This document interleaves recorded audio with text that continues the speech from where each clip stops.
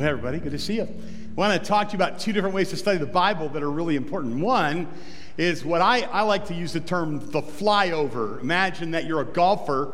That's how I have to do. I imagine that I'm a golfer, and I'm going to a new course that I've never golfed before.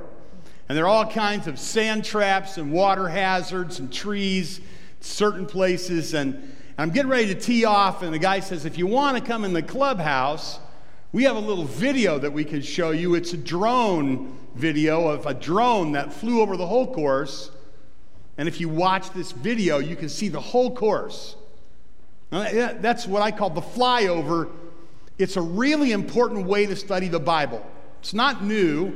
In the Bible Institute movement many years ago, they would always start out with what they called Old Testament survey, New Testament survey. It's just another way of saying, if you want to get the details right, you have to have them in the context of the big picture.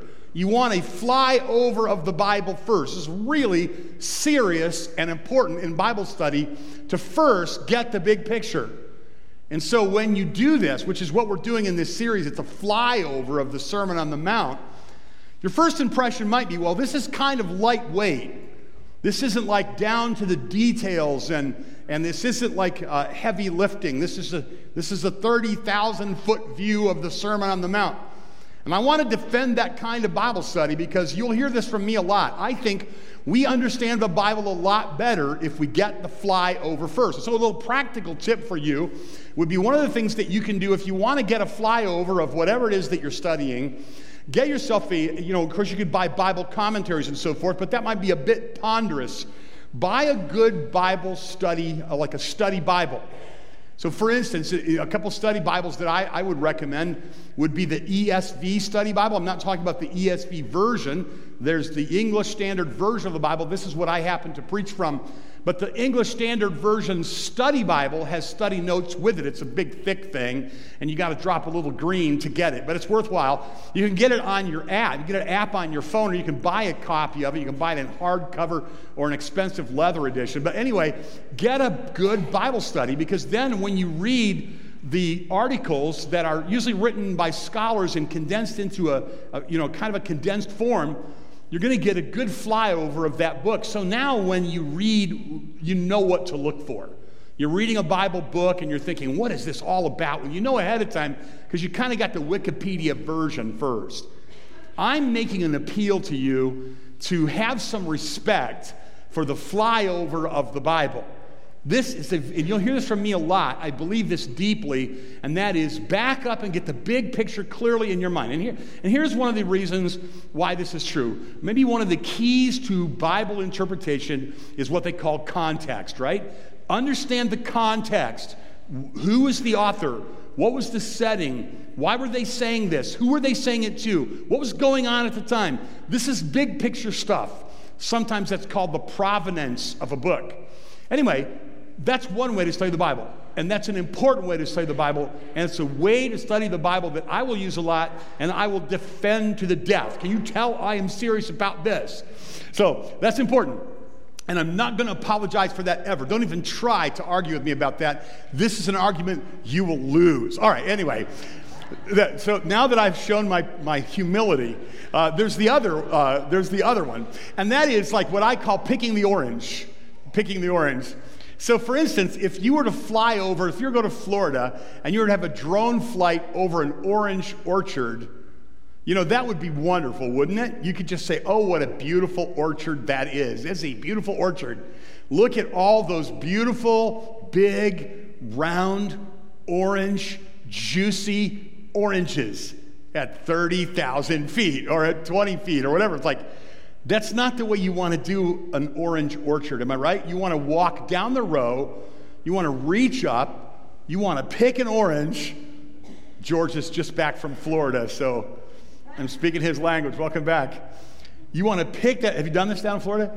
Pick the orange, peel the orange, section the orange, and you want the juice to run down your chin. I know what you're thinking right now. Let me go home so I can eat oranges. But we're here to study the Bible. What we want the big flyover so that we can taste the sweetness of the orange when we get down to the details of the Bible. So I'm trying to defend what we're doing here in just a kind of a high flyover of the teaching of the Sermon on the Mount. The Sermon on the Mount is one of 5 discourses of Jesus that are given in Matthew. It's the first of the 5. That's perhaps the most famous of the 5 of them. That's probably arguable, but it certainly is well known. And we have the essence of the teaching of Jesus in the Sermon on the Mount. No Jesus follower would ever want to say, I'm a Jesus follower, but I've never really seriously considered the Sermon on the Mount. It'd be almost like we would walk up to Jesus and he said to us one day, so what did you think of my Sermon on the Mount? And we would want to say to him, I loved it, I laughed, I cried, I read it over and over again, I memorized it, I tried to live by it. It was precious to me, Jesus. That's what we want to say, right? And so, to take you up to speed about where we are, do you have a little guide to following Jesus? A field guide to following Jesus. All the really bright students have one of these. And you'll notice that we put this together, and you'll notice that it's that we're flying over the Sermon on the Mount, and we're making 14 observations about Jesus' people. Today, our observations number 8, 9, and 10. So if you come to church and it's like the points are 8, 9, and 10, that seems a little weird, but you're stepping into the middle of this. Point number 1 was, in Matthew 5, Jesus' people are devoted to glorifying God through good works. Point number 2 was Jesus' people love the law of God, but they reject perversions of the law, legalism. Point number 3 was Jesus' people are kind and forgiving in their conduct and speech. If you remember going through these, weren't they convicting? This has been the most convicting series lately that I preached. It's just like, wow, I feel convicted just studying to talk about this. Number 4, Jesus' people are pure in their behavior and in their talk and in their secret thoughts. And they're true to their mates. True to their mates. Number 5, Jesus' people keep their word. Number 6, Jesus' people don't retaliate, but they go the second mile. Number 7, Jesus' people love their enemies. And now today, we're on message number 4, and the points are numbered 8 and 9 and 10. And the first of them is that Jesus' people give, and they pray, and they fast without hypocrisy. What I'd like to do first of all, though, is let's just spend our time reading. We're going to cover the entire 6th chapter of Matthew in the Sermon on the Mount. Let me just read it to you. So let's give our attention to the reading of God's Word. Beware, Jesus said, of practicing your righteousness before other people in order to be seen by them. Then you have no reward from your Father who's in heaven. Thus, when you give to the needy, sound no trumpet before you, as the hypocrites do in the synagogues and the streets, that they may be praised by others. Truly, I say to you, they have received their reward. But when you give to the needy, do not let your left hand know what your right hand is doing, so that your giving may be in secret. And your Father, who sees in secret, will reward you. When you pray, you must not be like the hypocrites. They love to stand and pray in the synagogues and on the street corners, that they may be seen by others. Truly, I say to you, they have received their reward. But when you pray, go into your room, shut the door, pray to your Father who is in secret, and your Father who sees in secret, he will reward you. And when you pray, do not heap up empty phrases as the Gentiles do. They think they will be heard for their many words. They think they will be heard for their many words. Do not be like them. Your Father knows what you need before you ask him. Pray like this: Our Father in heaven, hallowed be your name. Your kingdom come, your will be done on earth as it is in heaven. Give us this day our daily bread, and forgive us our debts as we have forgiven our debtors. And lead us not into temptation, but deliver us from evil. For if you forgive others their trespasses, your heavenly Father, if you forgive others their trespasses, your heavenly Father will also forgive you. But if you do not forgive others their trespasses, neither will your Father forgive your trespasses. And when you fast, don't look gloomy like the hypocrites. they disfigure their faces, that their fasting may be seen by others. Truly, I say to you, they've received their reward. But when you fast, anoint your head and wash your face, that your fasting may not be seen by others, but by your Father who is in secret. And your Father who sees in secret will reward you. Do not lay up for yourselves treasures on earth, where moth and rust destroy and where thieves break in and steal. But lay up for yourselves treasures in heaven, where neither moth nor rust destroys and where thieves do not break in and steal. For where your treasure is, there will your heart be also. The eye is the lamp of the body. So if your eye is healthy, your whole body will be full of light. But if your eye is bad, your whole body will be full of darkness. And then the light in you will be darkness. What great darkness! No one can serve two masters. He'll either hate the one and love the other, or he'll be devoted to one and despise the other. You cannot serve God and money. And therefore I tell you, don't be anxious about your life, what you will eat or what you'll drink, or your body, what you'll put on. Is not life more than food, and the body more than clothing? Look at the birds of the air. They neither sow nor reap nor gather into barns, yet your heavenly Father feeds them. Are you not of more value than they? And which of you, by being anxious, can add a single hour to his span of life? And why are you anxious about clothing? Consider the lilies of the field, how they grow. They neither toil nor spin. Yet I tell you, even Solomon in all of his glory was not arrayed like one of these. But if God so clothes the grass of the field, which today is alive and tomorrow is thrown in the oven, will he not much more clothe you, O you of little faith? Therefore don't be anxious, saying, what will I eat, or what will I drink, or what will I wear? For the Gentiles seek after these things, and your heavenly Father knows that you need them all. But seek first the kingdom of God and his righteousness, and all these things will be added to you. And therefore don't be anxious about tomorrow, but for tomorrow will be anxious for itself. Sufficient for the day is its own trouble. Okay, let's see this first thing. Jesus' people give, and they fast, and they pray without hypocrisy. 3 times, Jesus talks about that. He's assuming that you're going to give. He's assuming that you're going to pray. He's assuming that you're going to fast. And 3 times he says, don't do this like hypocrites do it, so that they will be seen of men. Don't do it so that your reward for what you give, or for how you pray, or for that you fast comes from people. But rather do it in secret, so your reward will come from your heavenly Father. It's really clear in this text that in these 3 things they have this in common. He goes straight after the hypocrites and calls them by name, scribes and Pharisees and hypocrites. He calls them out very baldly, very directly. This is not the way you give. This is not the way you pray. This is not the way you fast. If you give this way, if you pray this way, if you fast this way, the only reward you're going to get is from the people you're trying to impress. But you will not get any reward from your Father. He says, do your giving, do your praying, and do your fasting in a secret way, and the Father who sees in secret will reward you. I mean, that's huge. So notice these things. Is that first, Jesus' people, they quietly give. We read that in verses 1 through 4. And again, Jesus talked about how the hypocrites give so they can be seen, and how Jesus' people give so that they can be rewarded of their Father. And then Jesus' people, not only they quietly give, but Jesus' people are faithful in their prayers. I've included it in chapter 7, verses 7 through 11. Take a look at that. This is a precious passage, and it really is also about prayer. Ask and it will be given you. This is still in the Sermon on the Mount. Jesus says, ask and it will be given you.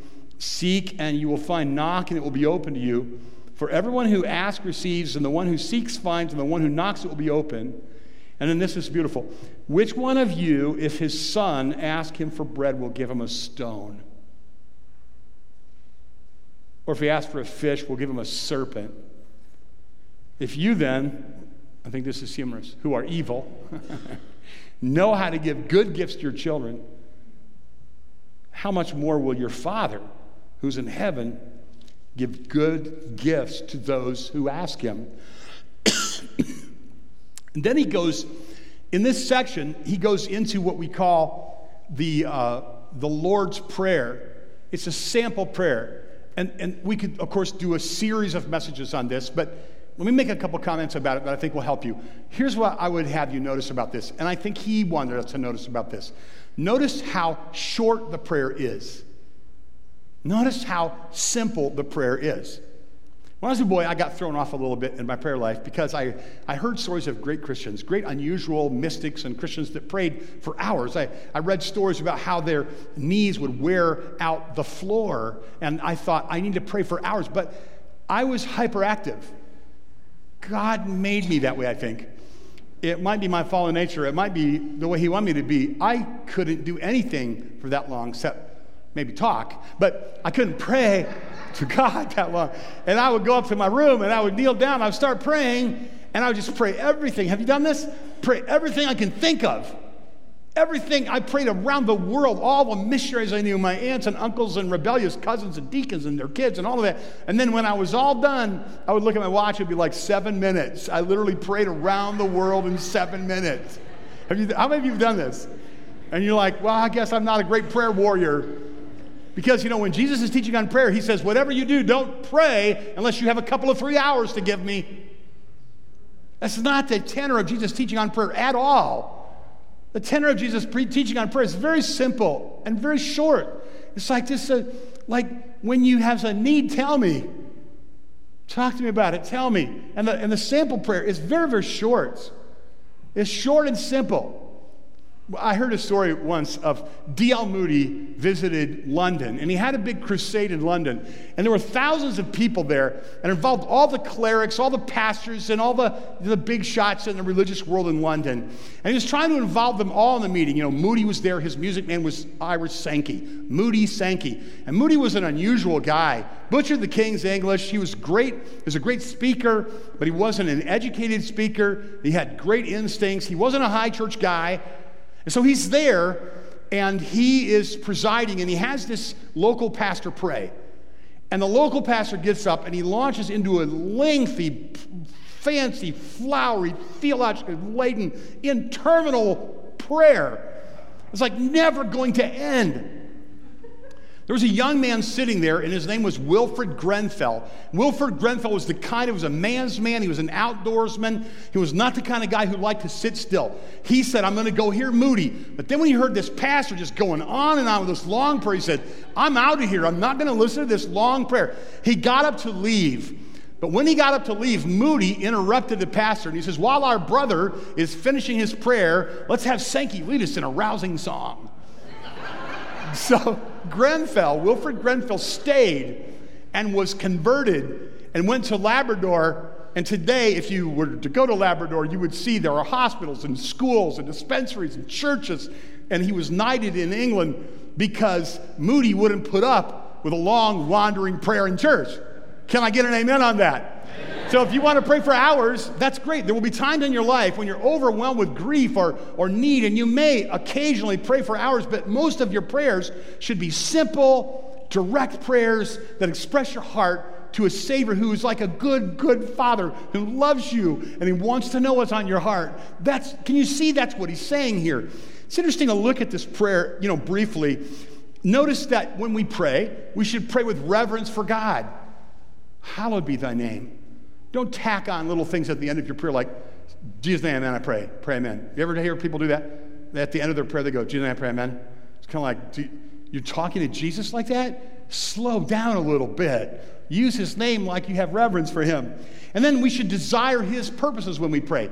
When we pray, he says, pray, your kingdom come. In other words, when we pray, we should say to God, God, I want what you want. I want what you want. That might help your prayers, by the way. God, I just want what you want. Your kingdom come. Your will be done on earth.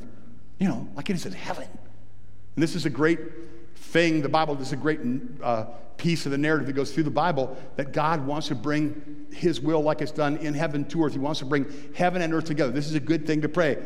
And then the petition for daily needs. Leave us this day our daily bread. He wants you to tell him that you need to pay your rent.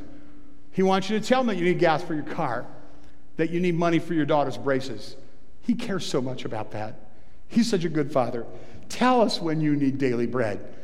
How many of you, your parents and your child, you would want them to tell you when they had a need? And how many of you have had the experience where you said to your kid after they didn't tell you, why didn't you tell me that? Why didn't you tell me you needed that? I would have gone without. I would have happily gone without. But our Heavenly Father doesn't have to go without. He wants us to depend on Him.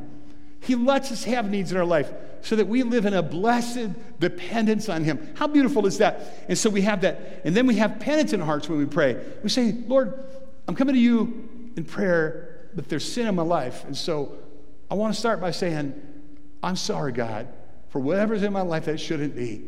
Penitent, forgive us our trespasses. And then we pray with merciful hearts as we forgive those who trespass against us. We're recipients of mercy, and we would not withhold mercy from any man.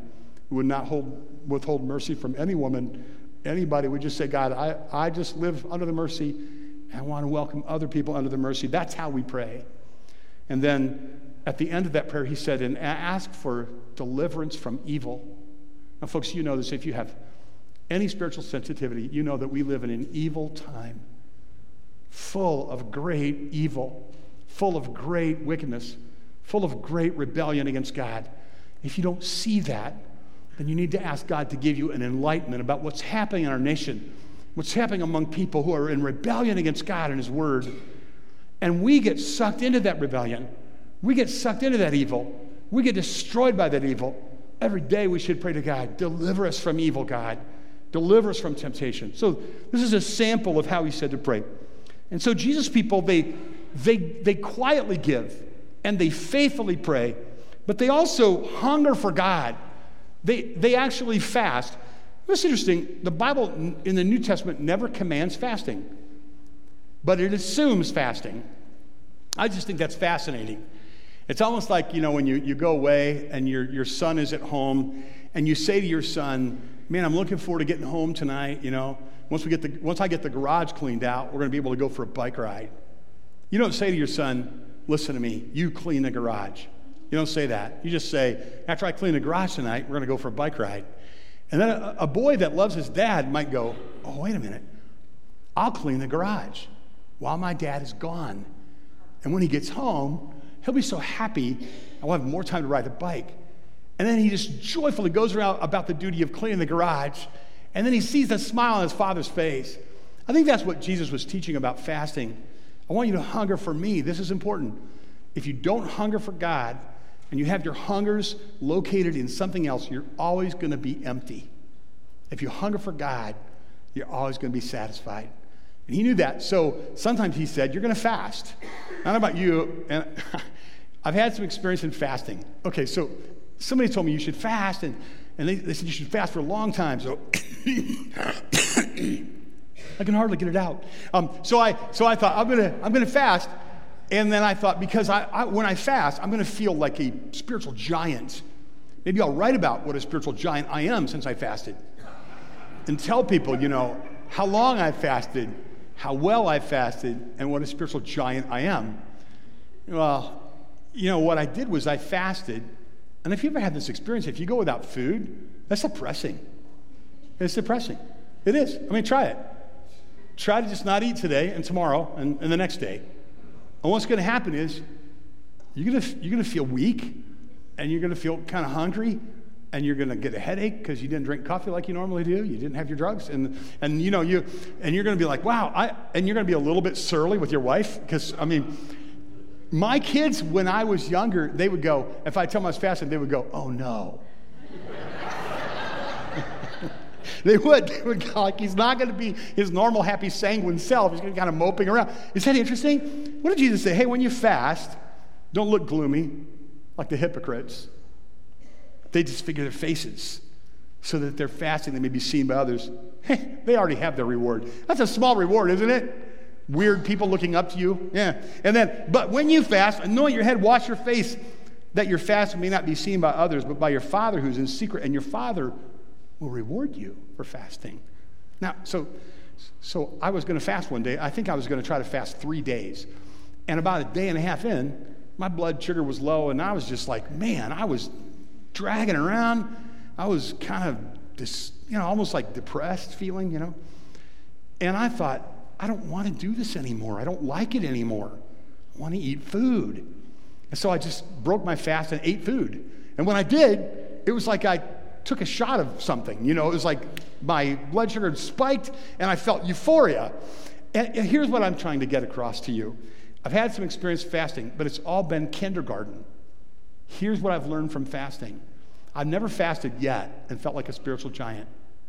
Because when I try to go without food, I realize what an idolater I really am. I would rather have food than time alone with Jesus. My food is important to me. I like my food. When you try to fast, you realize, where is your treasure located? Where is your hunger really located? Jesus is saying, if you want to be satisfied forever, locate your hunger in me, because you will always be satisfied.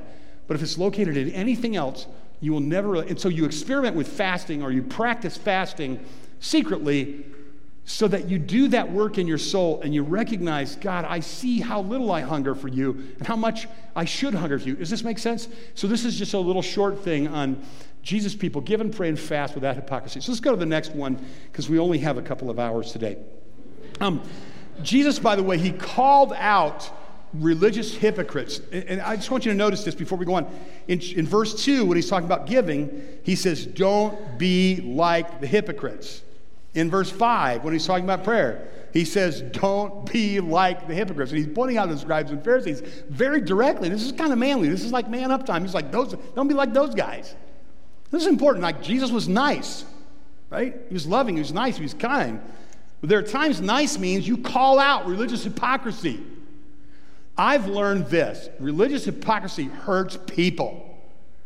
Religious hypocrisy stinks. Religious hypocrisy confuses people. And Jesus hates it.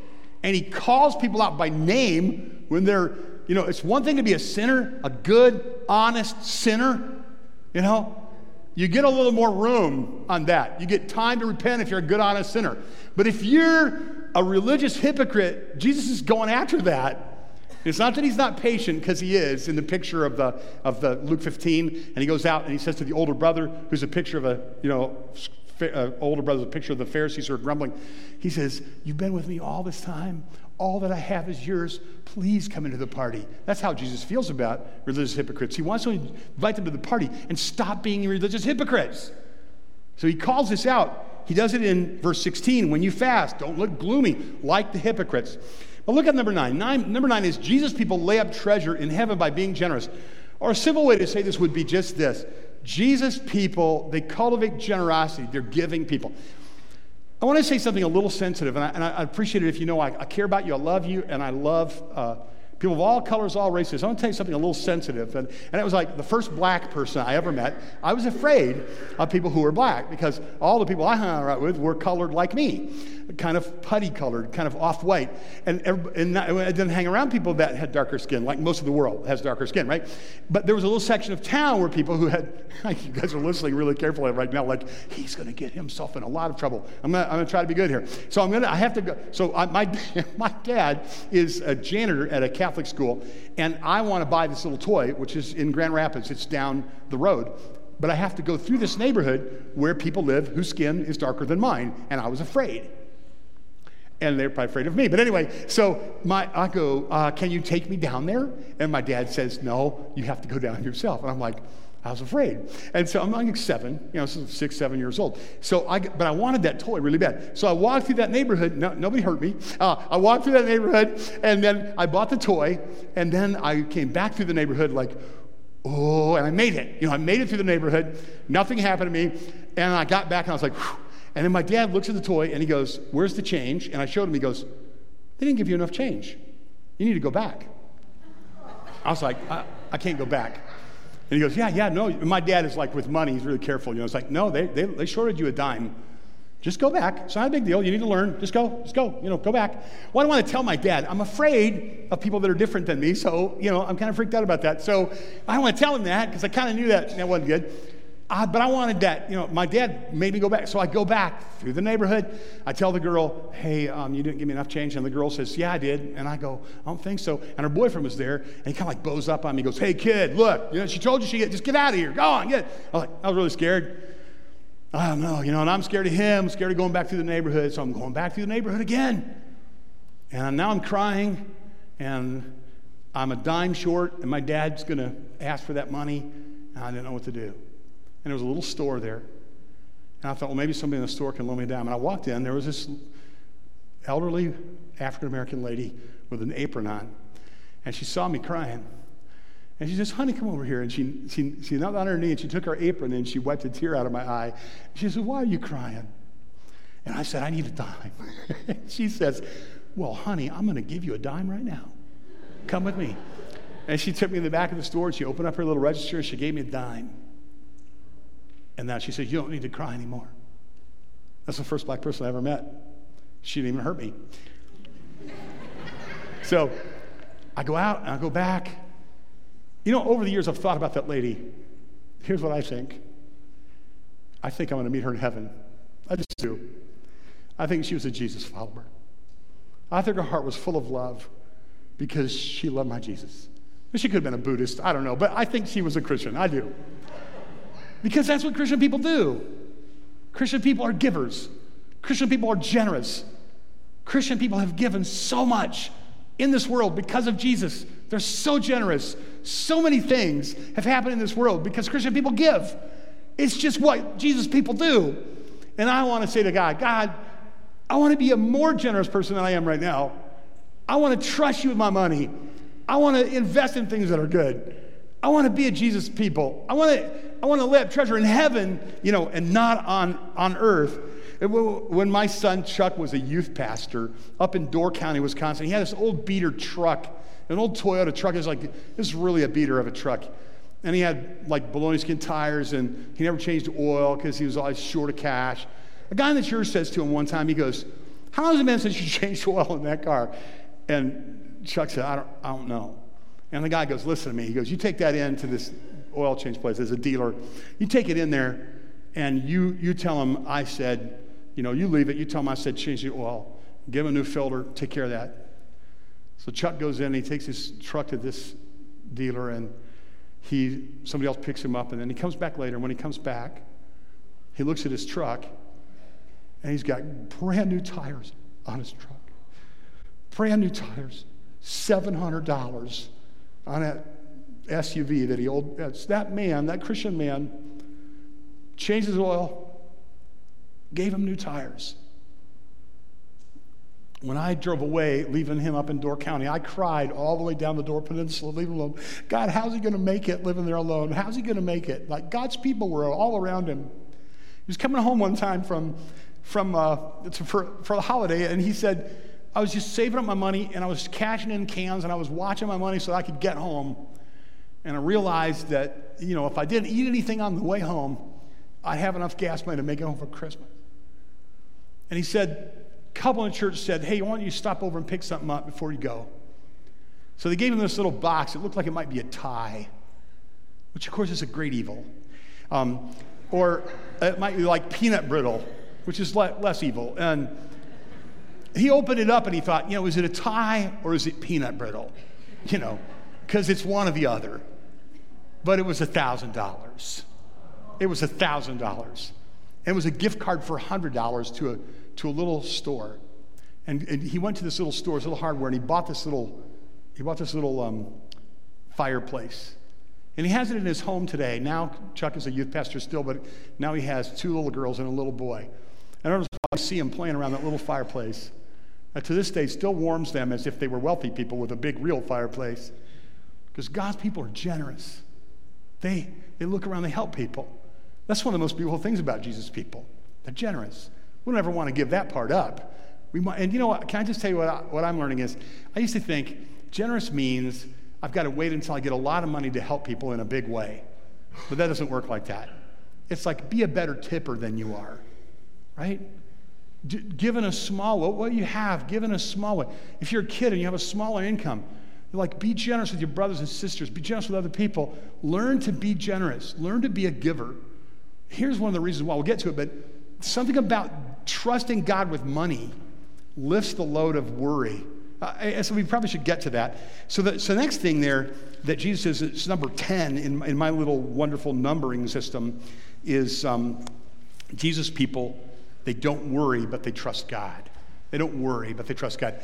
I gotta tell you this too. You know, when you take the commands of Jesus seriously, if you have this experience, when you take the commands of Jesus seriously, the Bible gets real. Have you noticed this? I went to Flint. I didn't want to go. God sent me to Flint, to live in Flint in a hotel. I'm a country boy. I want to live out in the country. I love the smell of, cows and stuff like that. But God sent me to downtown Flint to live on the 6th floor of a hotel that the windows didn't even open. You can't get the windows open. And I was like, oh, wow, Lord, but it was clear he sent me. And then it would be, crazy stuff would happen, like, I was responsible for the whole building and all the students in the building, and they'd bring their cars, and one day some guys went through and they bashed the windows out of like 22 cars and stole stuff out of the cars. And I was walking through the parking lot thinking, how am I going to explain this to all these parents who sent their kids here and we haven't secured the parking lot? And then I remember what Jesus said, don't lay up for yourselves treasures on earth where thieves break in and steal. I thought, wow, the Bible gets real when you go where he tells you to go and do what he tells you to do. I was up in my room one day, and the guy named Isaiah was at the front desk, and he called me and says, Pastor Pierpont, I'm not sure what to do. There's a naked guy down here. And I thought, well, maybe put clothes on him? But I thought, that's funny, because later on in one of the discourses of Jesus, he said, when did you see me naked and you clothed me? It's like the guy was on drugs and took off all his clothes. And I said to Isaiah, well, if you get put somebody else in charge of the desk, go back in a lost and found, so you can find some nice things, put them on him so that he's not naked anymore. What makes life interesting is Jesus' teachings were much more profound than we realize. When we take them seriously, our life starts getting real jiggy. Stuff starts happening. It's like, Anyway, so this last thing about worry, let me help you with this. And I want to, let's just talk here about this. When Jesus says, I don't want you to worry, notice how he says it. It's like a command. Verse 25, he says, therefore I tell you, don't be anxious about your life. He says, don't worry about your life. Don't worry about what you eat. Don't worry about what you wear. Don't worry about where your taxes money is coming from. Hey, are you like me? You're like, okay, but how? How do you not worry? Isn't worry kind of involuntary? Right? You're not worrying on purpose. You don't want to worry. You don't go, I think I'll just go worry for a while. You don't do that. You just lay down in bed and you can't go to sleep because you're thinking, what am I going to do? And you have anxiety. And people are plagued with anxiety. It's a serious problem, but Jesus directly talked about it. And he says, don't worry. There must be a way to not worry. And I want to suggest that it's actually embedded in this text. Let's go to this next slide. And I'll show you this briefly about how not to worry, which is probably not good grammar, but you know what I'm talking about, right? How to not worry, or how not to worry. How to not worry. Yeah. So if you take the text that we're looking at and you go back through, you notice that if you do the things the text says, they're the kind of things that displace worry. You can't worry and do these things at the same time. So look at this little list now. First of all, so become a generous soul. That's what Jesus was saying in verses 1 through 4. Give. So what do we mostly worry about often is like money. All right, so what's counterintuitive is like, I'm just going to be a giver. Well, what's going to happen? If you're an old timer here and you've walked with the Lord for a long time, you're going to say something like this. You're going to say this. You hear old timers in church say this all over the country. You can't outgive God. Old timers around the country lived through the Depression. Used to have people in my church live through the Depression, lived through World War II, terrible circumstances. And they would say, we were in a depression, but we always had something to eat. God always took care of us. What happens when you learn to give is like you're trusting God, and becoming a generous soul actually helps you not worry. If you look there in verses 19 through 24, you see that he says, don't lay up treasures on earth, but lay up treasures in heaven. So there's another one. So the first way, become a generous soul. The second, turn your worries into prayers. So that's what he says. He says, instead of worrying, pray. So this maybe sounds simplistic, but if you were to say to me, Pastor, how do I not worry? Now, it's probably a process of learning, but I would just say this one thing, this practical tip, and that is take your worry and immediately turn it into a prayer, and then it's kind of not really a worry anymore. It's a prayer. Does that make sense? So every time I'm worrying about, what are you worrying about? Talk to the Lord about that. Here's a third one. So you got become a generous soul, turn your worries into prayers, develop a deep hunger for God. A lot of times when we worry about things, because our worries, you might want to write this down. Your worries expose where your treasure is. Your worries expose where your trust is. Are you with me? Your worries expose where your treasure really is. What you worry about tells me what you really trust in. Now, if you're trusting in the living God who will never leave you and never forsake you, he's a good, good father, then you don't need to worry because he's promised he'll give you your basic needs, which is all you really need. You need him and your basic needs. So this is when I develop a deep hunger for God. Become a generous soul, turn worries into prayers, develop a deep hunger for God. And there's one more. Meditate on truth. And where do I get this? In the text, Jesus gives commands. Jesus in his ministry would give these commands. And it was interesting, like in chapter 11, he says, come to me, you who are weary and heavy laden, and I'll give you rest. Come here, I want you to rest. Well, that's not a hard command, is it? Wow, how nice is that? Come here. Just sit on the porch for a while, and would you listen to the bird songs? You do not run the world. I run the world. You sit on the porch. Sit for a while. He literally says this. It's a command. This is why people love Jesus. He says, come apart, rest a while. He says, have you looked at the birds lately? He commands us. I've done this a little bit. I'm learning to look at birds. Like, do you realize the variety that he's put in birds is amazing? I mean, it's like shocking. It's almost humorous. Like, if you listen to bird people, it's hilarious to listen to them. No. That's not a yellow-rumped warbler. That's a chestnut-sided warbler. Like, oh, from here I just could see a bird. I didn't know. Like, no, you ignorant. That's not that kind of bird. You don't know. That's a finch. That's not a warbler at all. Go away, you plebe. Jesus says, I want you to look at the birds. Now, we don't want to take this too far, I suppose, but that's a beautiful command. Can you just look at the birds? Or when Jesus, I like to imagine that Jesus is talking to people who most of us, like us, are living at kind of a near a subsistence level. We're like week to week or maybe even daily bread day to day. And I like to believe he's standing out there on the mountain and he sees these beautiful flowers waving in the breeze and he goes, consider the lilies of the field. And then he says this most beautiful thing, Solomon in all his glory was not arrayed like one of these. You don't have to worry about your clothing. You seek first the kingdom of God. You locate your treasure in me. I'll see to you have all you want. You don't have to worry. This is powerful stuff, isn't it? This is powerful stuff. You mean to tell me if I work on being a giver and I turn my worries into prayers and I develop a hunger for God, through fasting, and I meditate on truth. That's why I said consider the lilies and consider the birds. What is the truth that you're supposed to meditate on? God takes care of the simplest bird, and you're more important than the simplest bird, so he'll take care of you. So how do you overcome worry? These are some ways. I give, and I break the back of greed, the evil eye that he was talking about. And I pray, and I can't worry and pray at the same time. And I develop a hunger for God, because when I locate my treasure in God, I don't need to worry. And when I meditate on God's truth. It's a beautiful thing. And it's a practical thing that Jesus taught.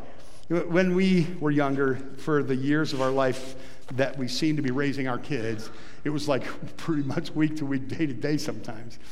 And really from about 1979 when we got married until about 1996, maybe even 2002, it was kind of like that. It was all during the years when all our kids were at home. And over and over again, we would have to say, well, let's pray that we sell something or we get something or we grow something and that's just the way we live. We started at church 10 years. We were kind of not paid a lot. I look back on that time, though, and I think it would have been nice to make about 3 times as much money as I was making, and life would have been a lot easier. By the grace of God, I have 4 sons and 4 daughters who believe that Jesus is God and that he meets the needs of people who trust him. And maybe that's how he did it. Maybe they saw us praying that he would take care of us, and they came to believe in God. And so maybe there's just a blessed dependence. We're going to sing a song right now, and it's a gorgeous song. We're going to greet one another a little bit, come back for a business meeting, but we're going to sing a song which is basically the song is saying, you are all I need. I think it would be wonderful for us to affirm that to the Lord and sing it and just say, okay, this is the way I want it to be, God. I want to say you are really all that I need. Heavenly Father, as we sing, I pray that you hear our song. We are not the Jesus people we want to be, but we sure love reading about what we could be. And we ask that you would make us Jesus people.